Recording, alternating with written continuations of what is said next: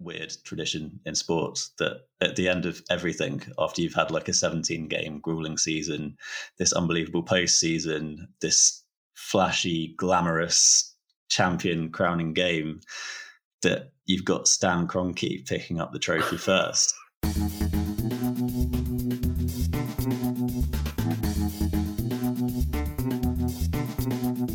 Hi everyone, and welcome once again to the Sports Pro podcast. I am your host, Owen Connolly. Hope you're well.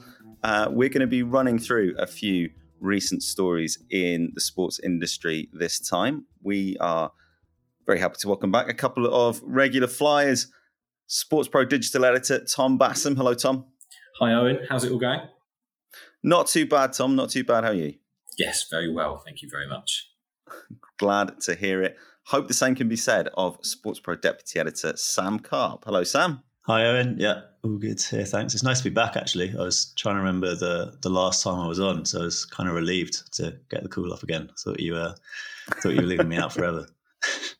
Just it must be a confusion between our department and your agent, Sam. I'm notoriously hard to get hold of these days. We're always happy to have you on, guys. We're gonna run through a few recent stories. Just a quick note for our listeners. I mean, we are gonna hope to make this a bit more of a regular thing and introduce some kind of interactive and live elements to the Sports Pro podcast. We're not going to overpromise at this point because we've just done a trial that was inconclusive, but we're pretty sure we could do this a little bit more formally from here on out. But it will stay in its usual kind of one-way listener format for this time. But we're just going to pick up on some recent stories in the sports industry, tie off a few loose ends, and all the rest of it. A couple of big events going on. We're going to get to the Super Bowl. We're going to get to the Winter Olympics.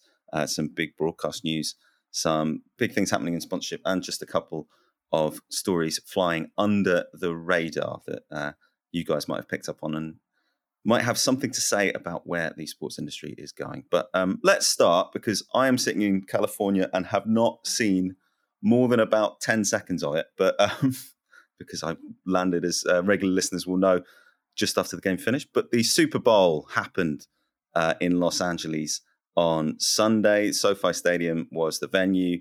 Los Angeles Rams were the champions, beating Chris Stone's beloved Cincinnati Rams with a late touchdown to take it 23-20 and make all of Stan Kroenke's dreams come true.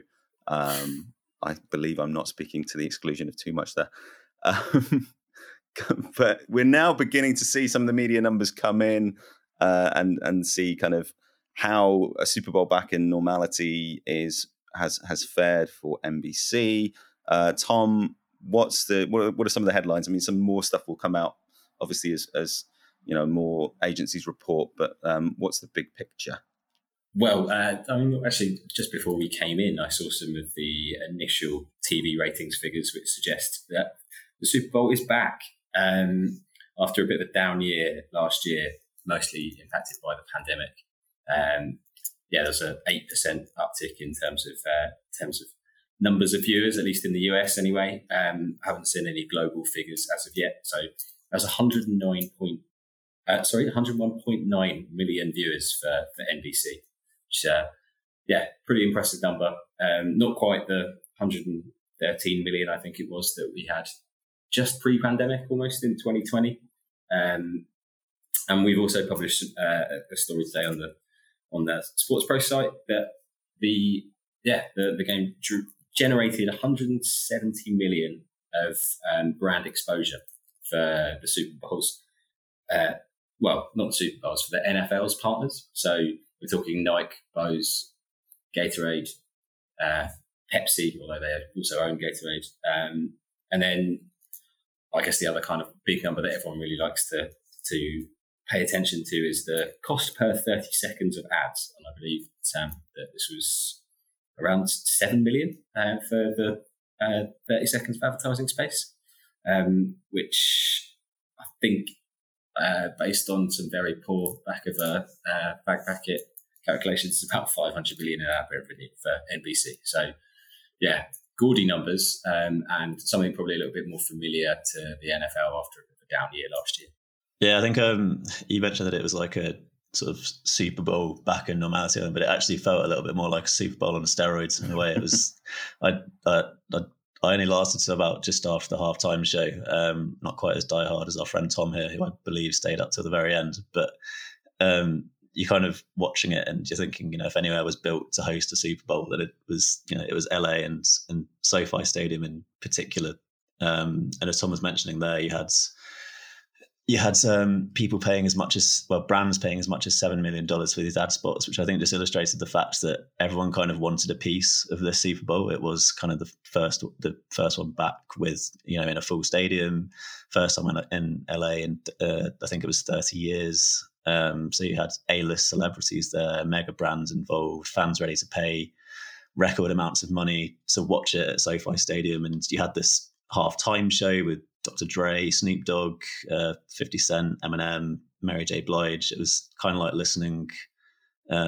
It's like listening to the iPod Shuffle that I lost when I was like 15. And yeah, I don't know. It was just the whole pageantry of it all was kind of back with a bang. And just, in a way, it almost felt like the football game was a bit of a sideshow to everything that was going on around it, which I suppose kind of has been an element of the Super Bowl for quite a long time. But I think it was sort of a reminder of that after kind of, as Tom mentioned before, a bit of a down year last year amidst the pandemic. Yeah, and LA is still pretty much dressed for the occasion. A couple of days on, I did see a fair few bits of merch being worn from both teams yesterday.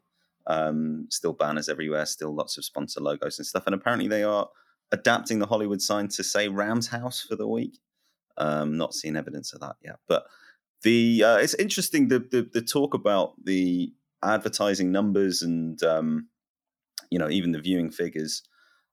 I mean, the advertisers get a lot of coverage around the game now, with top 10 lists, and we're going to see Colin Jost and Scarlett Johansson's house and all this stuff pre and post game.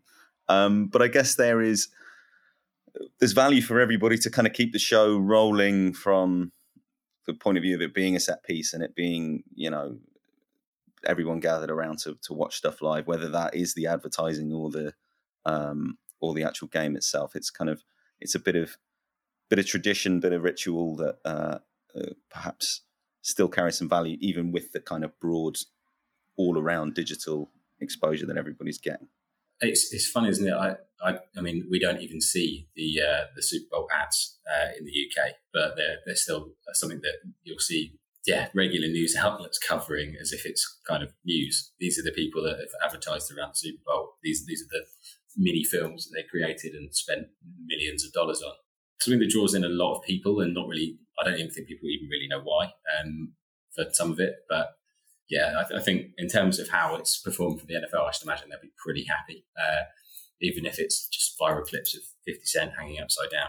I think just building on what you were saying, and it's kind of, there is almost something in it for everyone. So some people, as I was watching it, I was thinking, some people are just literally going to be watching this to tune in for that halftime show. Some people in the States will just be tuning in to watch this because they're interested in the commercials, as Tom alluded to, where they are such a big thing. People were interested in how all of these crypto companies were going to be advertising during the game. And I think one of the most eye-catching ones, or one of the ones which went viral on Twitter, was the Coinbase advert, which you might have seen or heard about already, which was essentially a floating QR code. And anyone that's seen the US office and has seen the episode where the DVD logo is floating around the screen, they're all kind of watching with intent, waiting for it to kind of perfectly land in the corner of the screen. It was kind of a nod to that, I think. And I enjoyed kind of the thought of American viewers jumping off their sofa, running up to their TV screens and trying to scan it on their mobile. And apparently, so they've spent up to $7 million to float a QR code around a screen, and apparently the website crashed. So yeah, but it just all of that. But I think, as you say, and there is something in it for everyone, and it's this kind of all-consuming thing that really does attract a broad audience, and just kind of illustrates why there is so much interest around it every year. Yeah, 7 million for a QR code, and they say the crypto sector is awash with cash.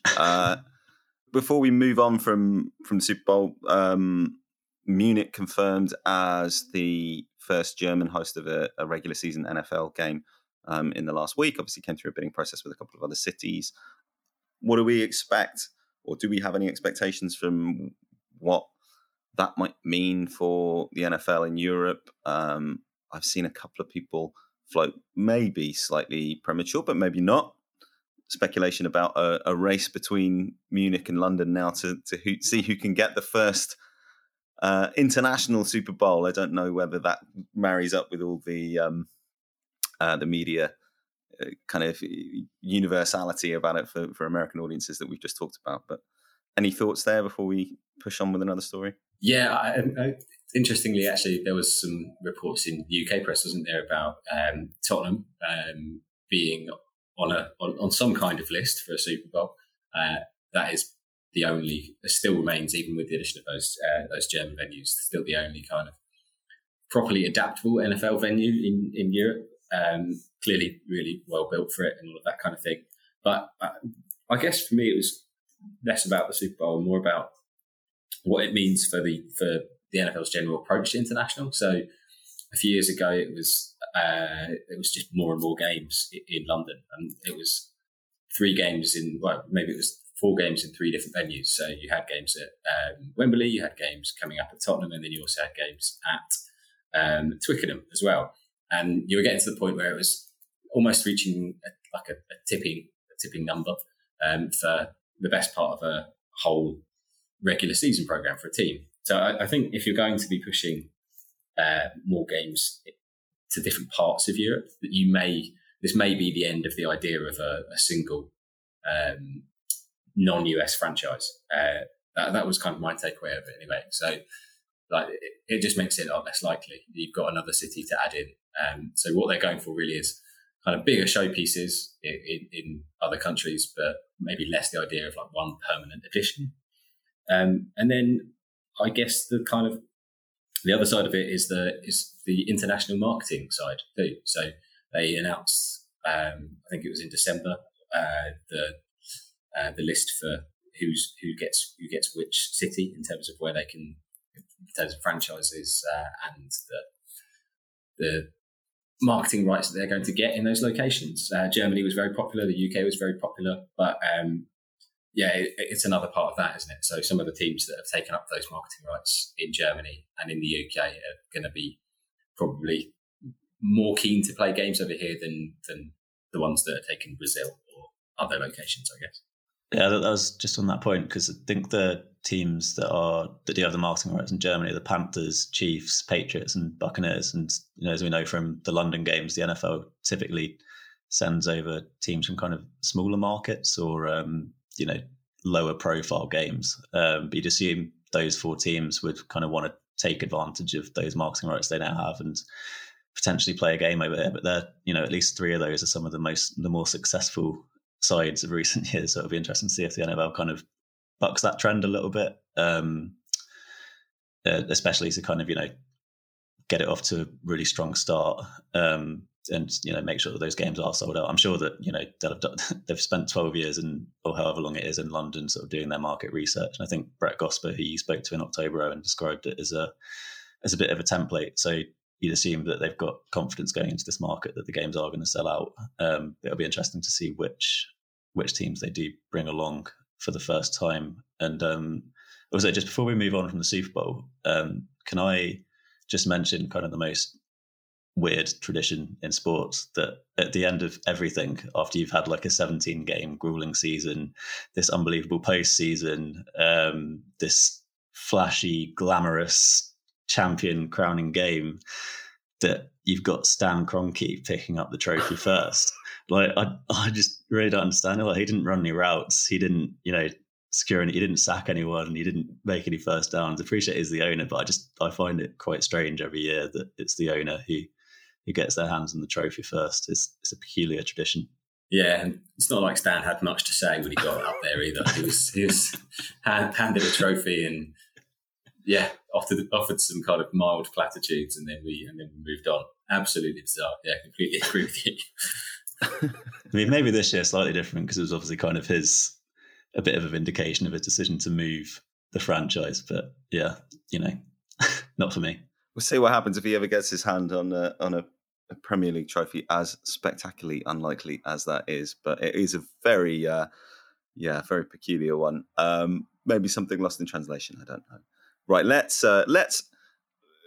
move on, and let's move across to Stan Kroenke's other interest. The Premier League has had a report in the last week, Tom, that it can expect £10 billion of overseas rights income from this cycle coming up, which would see the international balance of its revenues overtake the domestic one. Bit of a watershed there, I guess, not unexpected given the relative scale of the UK market and the rest of the world, but a sign, I guess, that the Premier League continuing its ambitions to be seen as the kind of the global domestic competition. Yeah, I should probably just correct you. I think the report was that it would be over £10 billion, that is, in total revenue, but the overseas was going to nudge ahead. So I think it was like 5.3 to 5.1. Sorry for being a stickler, but probably just... No, I think that's a pretty significant thing to correct. It's a pretty staggering achievement, really, when you think about it. I mean, we're just talking about the NFL, and the NFL generates insanely high numbers of insanely high revenue, but it's all from the domestic market. I mean, you don't really hear fees banded around for what Sky Sports or Sport One in Germany or whoever it is really broadcasting overseas is paying, because it probably just it's not really comparable. Whereas I think some of the standout fees we've seen in the upcoming right cycle, it was 2 billion for NBC, a similar amount for NENT in Scandinavia. That's crazy. And I think what it really kind of illustrates is that just the job that the Premier League has done in terms of building its brand overseas and continuing to do that. And when you're considering that as well, that I mean, it's European rivals in terms of domestic competition. So the Bundesliga, Liga, even the Liga, they've not either secured increases or they've gone slightly backwards in terms of their media rights revenues. Yet the juggernaut that is the Premier League continues to grow. It's odd because I don't know, the UK press, I feel like we spend quite a lot of time criticising the Premier League and maybe not appreciating kind of the job that they do overseas in terms of promoting it. But I mean, it sort of stands out as such a massive leader in the industry in terms of how it goes about approaching that whole side of the business. It's really, really impressive. Yeah, and you wonder if there's a bit of a kind of critical mass that certain properties have got to that make them, I don't want to say a safe bet, but something that big media companies are happy to invest in the medium term, while there's that bit of uncertainty about the value of sports rights, or what bits of sports rights are valuable in the next kind of 10 years or so. The interesting thing is it comes at the same time that the UEFA tenders for Champions League and Europa League and conference rights have come back, and they are sticking with Team, the marketing machine that's kind of really built itself around the proposition of selling the Champions League over the last 25 years or so. But it's also brought in relevant sports to help it create a more bespoke proposition for North America. Anything that you guys would add to what we can expect there, or what shape perhaps that gives the UEFA strategy, what we might see from the Champions League in the next few years? Yeah, I just wanted to say, I suppose, just going back to the Premier League thing quickly before coming on to that, it kind of makes it kind of obvious about why some, these Barca, Real, Juve wanted this sort of Super League that we were talking about in the first place. And it also further makes you question why the English clubs were so keen to join it, given that, there's typically this tendency to talk about the big five European leagues, when in reality, I think this demonstrates that there's one that's way ahead of the rest. So going into this sort of it sort of does feed into this whole new relationship that UEFA has with Team and Relevant, obviously part of that joint venture with the clubs or through the ECA, who sort of want more control over the sale of media and sponsorship rights. And it's kind of, I know it's kind of funny in a way that UEFA's ultimately ended up pretty much back where it started, albeit with Relevant on board on this occasion. I think what's kind of interesting about it, the sort of the line being towed, the party line being towed, and sort of the stuff that Nasser Al Khelaifi has been talking about, is that the massive revenue increases that it's going to bring. So I think the projections that it's going to reach around $5 billion per season. $5 billion per season, sorry, and $15 billion for the cycle. The thing about that is that kind of, if the format change that they've been talking about to the Champions League go through, then teams are going to be kind of playing more games anyway. So there's going to be more inventory to sell. So you kind of would have expected the price of those commercial rights to go up in any case. And then the other thing I'd say is that, those things are just a projection. The only thing that UEFA is guaranteed at the moment is that money from Relevant, which will be kind of confident that it can take advantage of the same market conditions that I suppose the Premier League did, and that you have quite a few platforms in the US now kind of jostling for soccer rights. So you obviously have CBS with Paramount Plus, NBC and Peacock, ESPN Plus as well has got quite a lot of soccer rights. So they'll be quite confident that they can deliver on that promise to increase the revenue from UEFA Champions League rights by 100 million. But so I guess the real test is going to be to see whether Team can deliver that projection that UEFA is after. And I think that it would be a sort of interesting test of the agency model in that sense as well, because I think it was quite peculiar in that UEFA only went out with these rights over a 3-year tender, which felt kind of short term for something so significant and so all encompassing. It kind of gives you the impression that there is a chance that, for that next cycle, they will maybe look to reassess the way that they do things. Should this relationship with Team not necessarily breed as much revenue as they're expecting it to. Yeah, and as I understand it, Team are going to stay on similar terms to what they were, so they're going to be on a kind of commission basis, and Relevant have upfronted some of the, or guaranteed some of the revenue that they will expect to deliver. So slightly different risk profiles, I guess, for those two organizations. I suppose the format change that you talk about, Sam, there's a degree of extra certainty to it. You're going to see more of some of the big teams. There's a couple of, they aren't called legacy places, but they're heavily insured coefficients for certain big teams. So we'll expect to see them more and more often. But yeah, it will be worth watching to see how all of that evolves. Okay, Tom, did you have anything to add? Sorry. Just on the kind of the relevant side of it, I mean, I was just reading before I came into this recording about the new partnership with Socios, and it's the first time I think I've seen it. Sam, maybe correct me if I'm wrong, but so an element of that is a regional sponsorship just for the US market, and that will carve out certain rights just for US broadcast. So that's kind of perimeter advertising, other bits of like digital inventory and stuff like that. So perhaps it's perhaps it was coming from the idea of that, like, well, look, we can already get these deals in place and bring in new partners, and Socios are that, for at least for UEFA club competitions. Maybe the US will become that real growth sector that UEFA is looking for. I mean, we've previously seen reports of maybe hosting a Champions League final there, and it's kind of that similar conversations we were having about the NFL, but it's that's the way that I think that the ECA and UEFA think that they can grow this competition. It's by making it the kind of the global, making it a global competition just played by European teams. And we were hearing stories. I mean, just on that point of a final in the US, we were hearing stories before the Super League breakaway was made manifest fleetingly about a switch in scheduling priorities for fixtures. Would the Champions League move to the weekends as they had more flexibility for scheduling through the day and could hit some of those other markets a little more comfortably? So I do wonder, will UEFA try in the next few years to get a bit more confidence back and take it back to the leagues with some of these proposals if they can show that they can guarantee those revenues.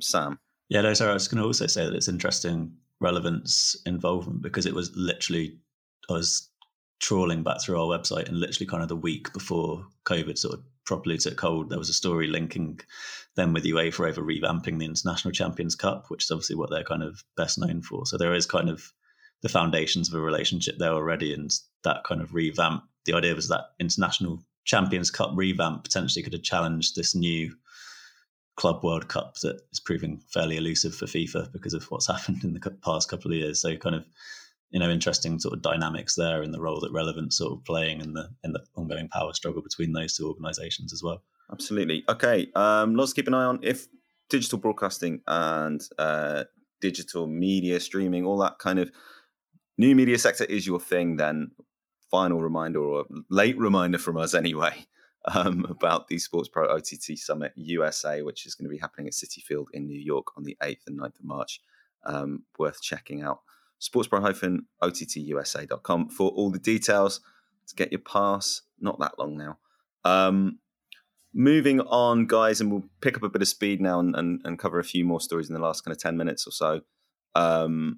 The Winter Olympics numbers have come out, kind of mid-event numbers, and in the US especially, it's been a bit of a challenging sell, I guess, which is not that surprising. It's come off the back of the Summer Games, and of course, as we covered extensively on the pod a couple of weeks ago, there's been obviously a lot of concern about the host, and it's been overshadowed a bit by rows about the activities of the Chinese state.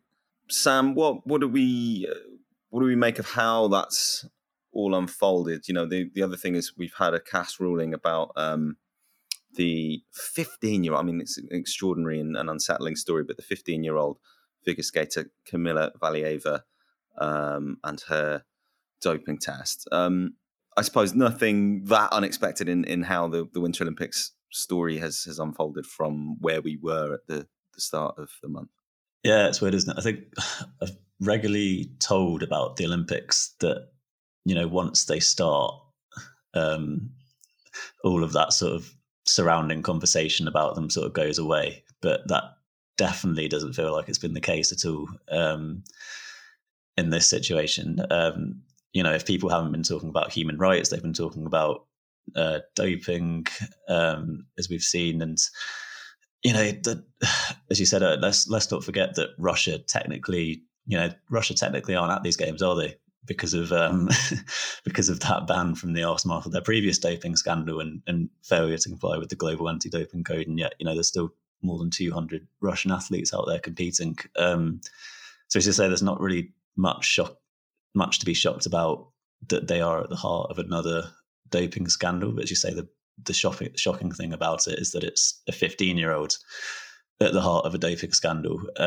So you kind of have to be asking questions about the people who are influencing someone as young as that to be taking an illegal substance. You have to be asking questions of her trainer, the Russian team, etc. And it sort of raises a bit of a broader issue as well, which was sort of highlighted at Tokyo when Simone Biles pulled out of gymnastics, that athletes aren't just sort of these machines. And in Valieva's case, I think obviously she has done wrong, but she almost feels as if she's sort of a pawn in the sort of wider political game.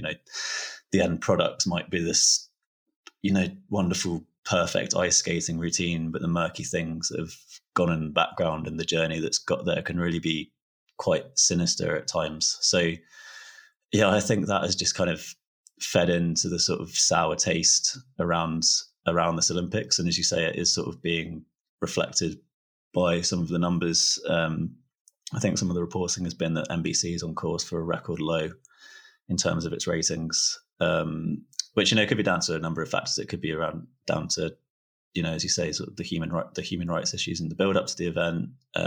Could also be down to the fact that this is the second Olympics taking place in about 6-7 months. Also, the fact that it's not really a completely normal Olympics. There's not many spectators, which TV executives have spoken about, kind of dilutes the enjoyment of the viewing experience. But I suppose on the other side of that, both NBC and Discovery in Europe have touted the fact that, while obviously linear numbers are down, streaming numbers are up, which isn't a surprise given that, more people are streaming than they were in 2018. But at the same time, they might be viewing it as, while we might not be getting the same high viewership numbers on TV, as long as this event is sort of doing its job in terms of driving subscribers to those new streaming products that they have, whether it's Peacock, whether it's Discovery Plus, then, maybe that's how they're going to view these games as a success in that sense. Yeah, absolutely. And I think as we alluded to a few weeks ago, there will probably be a bit of a reset for the games for the Olympic movement after these games, heading into Paris and Milan and Los Angeles. On the Valieva story, it suggests again a culture, because a 15-year-old is not making those decisions. And it also, it comes back to that thing of what can you trust? Because I think a lot of people very much enjoyed her early performances in these games, and it's what the Olympics are meant to be about. But unfortunately, that has been tarnished to a pretty significant degree. I guess the other thing is, you talked about the difficulty that Simone Biles has had. I think we've seen a few high-profile Olympians struggle a little bit with their performances in these games, and a properly post-pandemic Olympics will also be a thing to see. Once we get out of these bubble conditions, the closed loop that is in action in Beijing. Okay, I'm sure we will also revisit the games again in due course, but let's wrap up with just some other stories that have maybe flown under the radar, or maybe are worthy of note here, could have some significance going forward. I mean, Sam, obviously you are the author of the sponsorship and marketing newsletter for Sports Pro. A few pretty big deals in the last week or so. Yeah, definitely.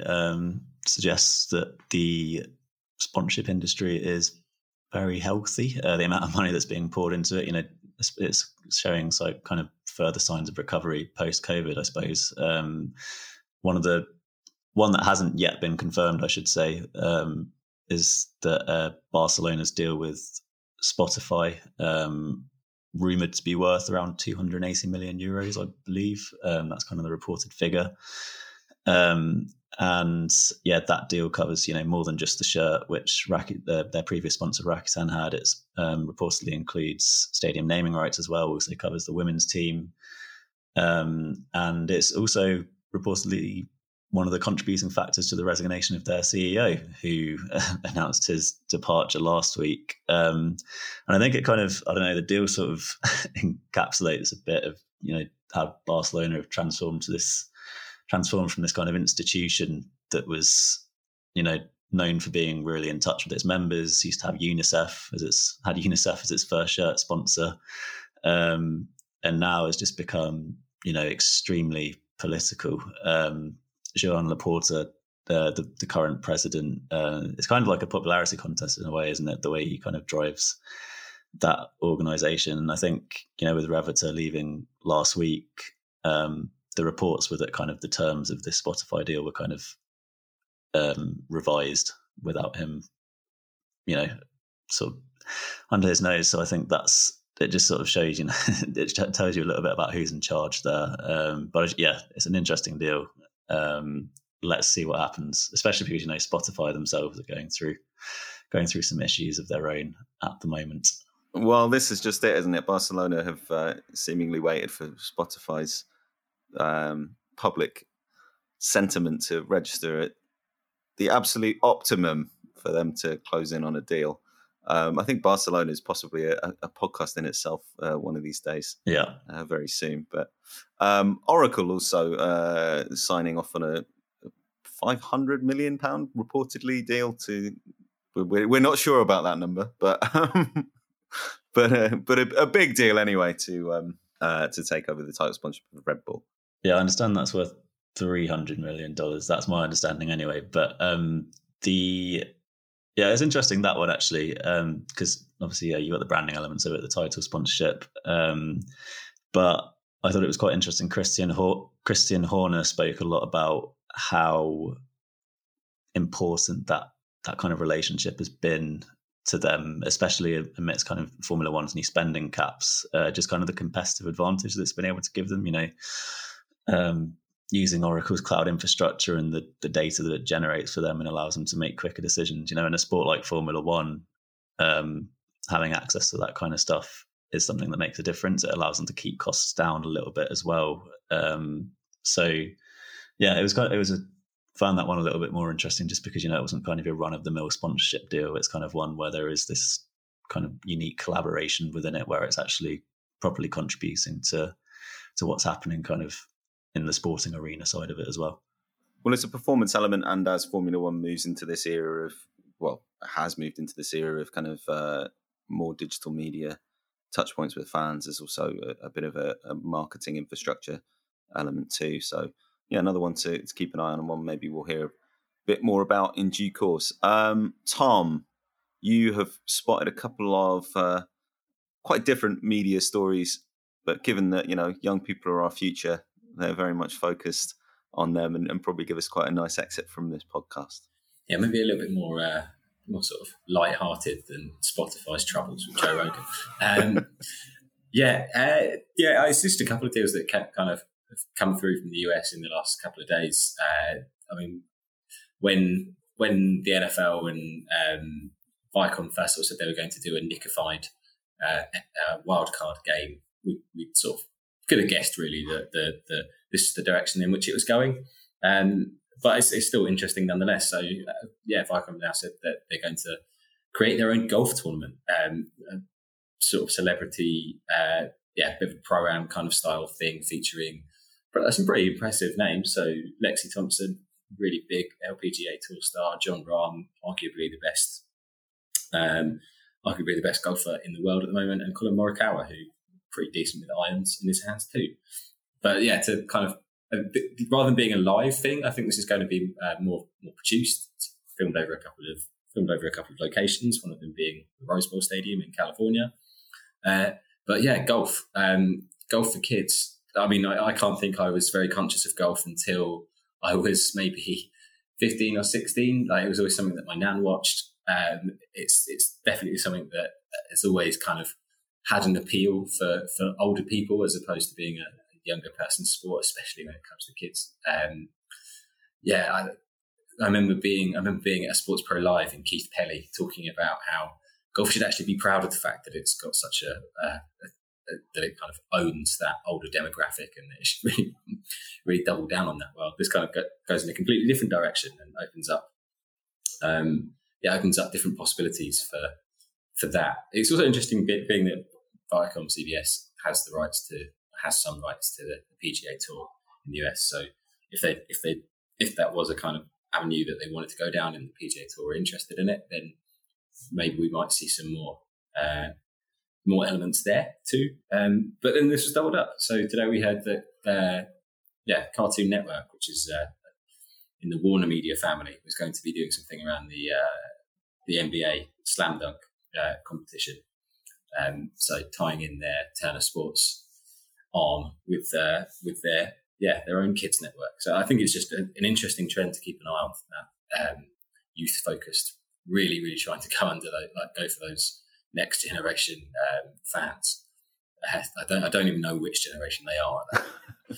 I think it's Gen Alpha, but I think the some of the Nick audience might even come into whatever the next one is, Beta. I don't know.